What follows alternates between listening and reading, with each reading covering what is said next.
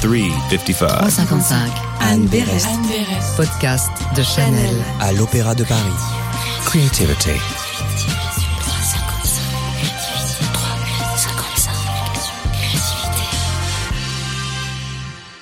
Bienvenue au 355, le podcast de Chanel à l'Opéra. Je suis Anne Berest, je suis écrivain. Je me trouve à l'Opéra Garnier qui bruisse du lancement de sa nouvelle saison. Chanel et la danse, c'est une longue histoire. Une histoire intimement liée à la modernité de Gabriel Chanel. Car c'est dans la danse que Gabriel a puisé des correspondances avec ses conceptions nouvelles du corps, du mouvement. Au fond, une certaine idée de la liberté. Que signifie danser aujourd'hui ? Que dit le corps de notre époque ? Comment exprime-t-il sa modernité ? Ces questions autour de la créativité, je suis allée les poser à des personnalités qui ont tout un lien avec la danse. Chorégraphe, danseur ou actrice. 355, le podcast de Chanel. 355, bonjour Ohad Naharin. Je suis très impressionnée de vous rencontrer. Vous êtes le chorégraphe résident de la célèbre compagnie de danse contemporaine, la Batsheva Dance Company. Et vous avez une façon d'envisager la danse qui n'appartient qu'à vous. Pour le gala d'ouverture de la saison, vous allez présenter une pièce de vos créations avec Aurélie Dupont et Diana Vishneva. Est-ce que vous pouvez nous parler de cette création ? Boléro ou décadence ? Décadence. Décadence est un titre pour une pièce qui est modulaire, que je peux jouer avec des variations. Elle est faite à partir de sections non finies de travaux que j'ai fait à travers les années et je continue à jouer avec. Ici, pour cette production, je joue encore avec les transitions et le choix des sections. Ça s'appelle toujours Décadence, mais c'est une œuvre qui a été composée en partie pour cet événement. Et beaucoup de choses à propos des décadences célèbrent la danse. Est-ce que vous pouvez nous parler du boléro ? Boléro, pour moi c'est très intéressant de faire ça en France à cause de Ravel. Et j'espère que les gens sont ouverts parce que la musique a été faite par un musicien japonais qui a pris le boléro pour en faire une version avec un synthétiseur dans les années 60. C'était un musicien de génie, Isao Tomita. C'est un vrai trésor, et son boléro est bien sûr différent de l'original.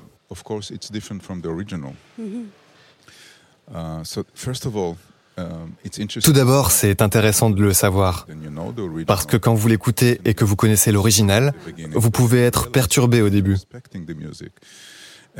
Mais vous réalisez qu'il respecte la musique et qu'il a la capacité de rire de lui-même quand il transpose la musique et qu'il l'a fait d'une manière très intelligente et géniale. Ça a été fait pour ma compagnie il y a 10 ans et quand Aurélie et Diana ont voulu danser ensemble, je me suis dit que ce serait le bon choix pour elles. Et elles l'avaient déjà fait il y a 2 ans, donc elles le font à nouveau. Que représente l'Opéra Garnier pour vous ? Est-ce que ça a un sens fort de montrer votre travail ici ? C'est quelque chose de spécial pour moi de présenter mon œuvre n'importe où. J'ai un ressenti similaire si je le présente ici, ou au Japon, ou dans une petite ville en Suisse.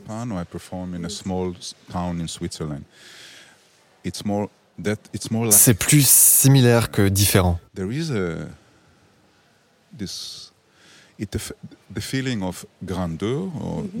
Le sentiment de grandeur, ça m'affecte un peu dans les choix que j'ai faits pour Décadence. Le fait que je travaille avec 40 danseurs de l'Opéra de Paris, ce qui est un grand nombre. D'habitude, je travaille avec moi. La relation que j'ai avec le public parisien ces 10 dernières années est unique. En plus de ce que j'ai en Israël, je continue de montrer mon travail ici. C'est un peu ma seconde maison. Oui, parce que tout le monde vous aime ici à Paris. Vous êtes très attendu. Merci. Pourquoi est-ce que soudain certains mouvements sont considérés comme modernes ? Parce que je crois que j'essaye de bouger comme si je n'avais aucun style. Parce que le style est quelque chose qui représente l'essence. J'essaye d'aller directement à l'essence. Je ne me soucie pas trop de savoir comment je représente quelque chose, mais plus de ce que je présente. C'est ce que je recherche. Quand je rencontre les danseurs de l'Opéra de Paris qui sont beaux et forts, formés à danser dans un style très particulier, là, ils n'ont pas à le faire, parce que nous avons le même corps, les mêmes limitations. On doit tous obéir aux lois de la gravité.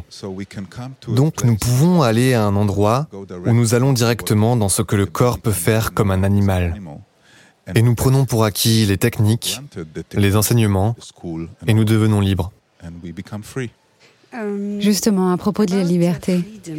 Je peux juste dire que la liberté est un problème important. Parce que pour moi, la liberté, ce n'est pas faire ce que l'on veut. La liberté, pour moi, vient de la compréhension des règles, que les possibilités viennent de la responsabilité, parce qu'il faut prendre soin de soi et des autres. Donc la liberté vient de la connaissance, pas de faire ce que l'on veut.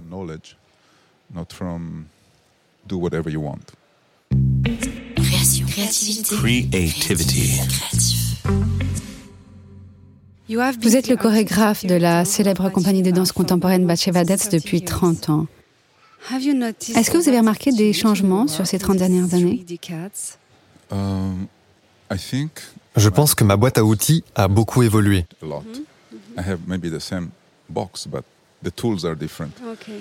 J'ai peut-être la même boîte, mais les outils ont évolué.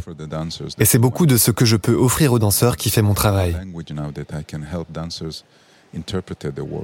J'ai un langage qui peut permettre aux danseurs d'interpréter mon travail et apporter une narration que je n'avais pas imaginée. Et je pense que la capacité à écouter le panel de sensations et de monter ou de baisser le volume de beaucoup de paramètres devient de plus en plus accessible pour moi et mes danseurs.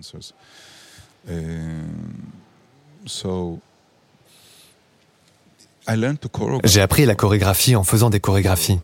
Donc maintenant, j'apprends depuis longtemps.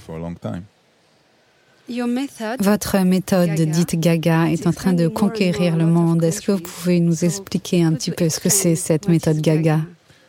Gaga est le mot qui décrit le moment où ma compagnie essaye, au lieu de commencer la journée par un cours de ballet, de la commencer par un cours de Gaga. Mais Gaga a aussi offert un lieu pour des gens qui n'avaient aucune envie d'être sur scène. Des gens qui le font pour leur bien-être, et mes danseurs le font aussi pour leur bien-être. Ça consiste à écouter le corps avant de lui dire quoi faire, de renforcer son corps, de rire de soi-même. C'est les notions de vitesse, volume, délicatesse. C'est écouter des parties verrouillées ou atrophiées de notre corps, reconnaître une mauvaise habitude, en acquérir des nouvelles, abandonner les mauvaises, apprécier le mouvement. Donc tout le monde peut danser Gaga. Oui, tout le monde devrait danser, D'accord, même si ce n'est pas du Gaga. À quel moment vous avez compris que vous vouliez devenir danseur? J'ai commencé à m'entraîner très tard et j'étais chanceux d'avoir un corps adapté. Pour un danseur homme, c'était quelque chose d'intéressant pour mes professeurs. Donc très rapidement, j'ai fait en sorte de faire partie de la compagnie Batsheva dans les années 70. Et seulement à ce moment-là, je me suis rendu compte que c'était ce que je faisais. Absolument rien n'était planifié. Votre mère était danseuse, n'est-ce pas? Ma mère était chorégraphe. Elle s'est cassé les deux genoux quand elle était jeune, donc elle n'a jamais vraiment dansé. Mais elle était très belle dans le mouvement et la coordination. Qu'est-ce qui vous touche tant dans un mouvement?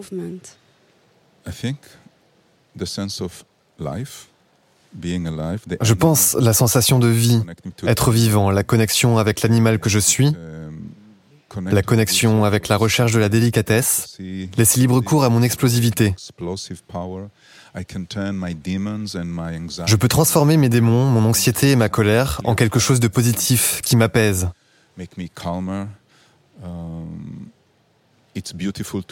C'est beau à voir et c'est beau à faire. Ça connecte mes efforts avec le plaisir, c'est détoxifiant. Quelles sont les qualités que vous attendez chez un danseur? Autrement dit, qu'est-ce qui fait un bon danseur?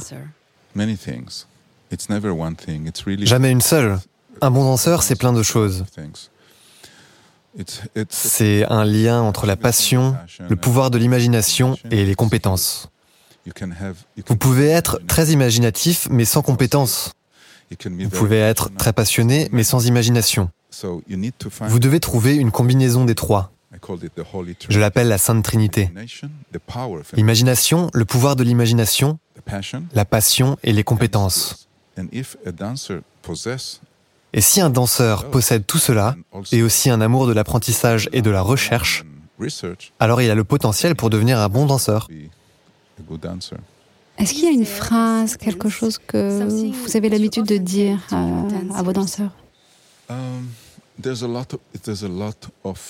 Il y a beaucoup de discussions, parce qu'on utilise beaucoup d'images et de métaphores pour les aider à ressentir. Je ne leur dis pas quoi ressentir et on ne parle jamais de ressenti.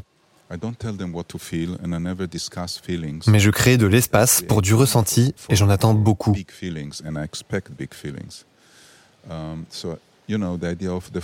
Vous savez, l'idée du flot d'énergie, le laisser-aller, la délicatesse, l'explosivité et comment les atteindre. On parle beaucoup de tout ça.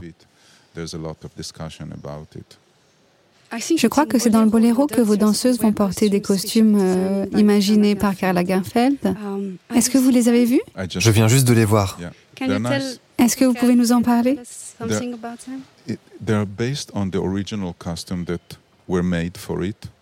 Ils sont basés sur les costumes originaux, à base de photos des originaux,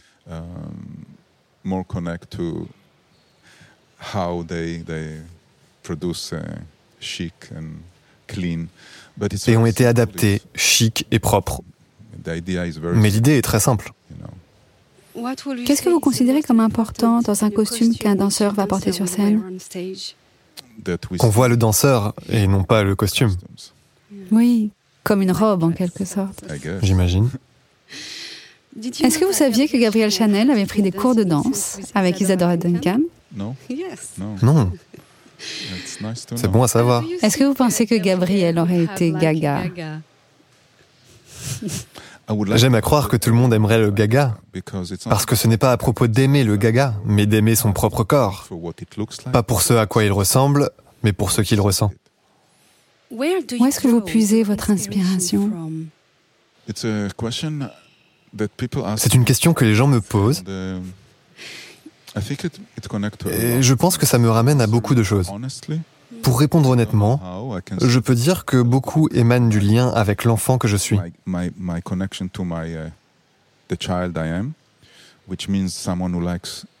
Ce qui veut dire être curieux, aimer, apprendre, jouer. J'aime penser les choses comme un jeu, et je prends le jeu au sérieux tout en essayant de ne pas me prendre au sérieux. Oui, au fond, comme les enfants qui jouent sérieusement. Oui, j'aime ressentir les choses. Quand quelque chose me procure de fortes émotions, j'aime comprendre pourquoi. Et j'essaye de mettre cela dans mes recherches.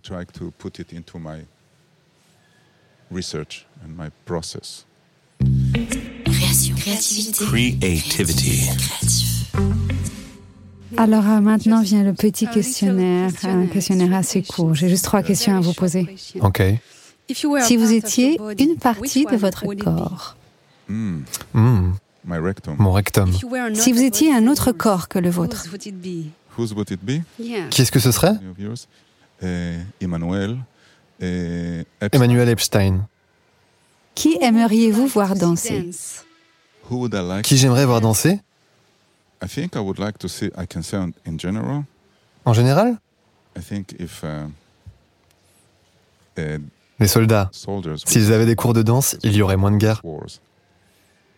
Merci beaucoup, Toda Rabba. 355. 355.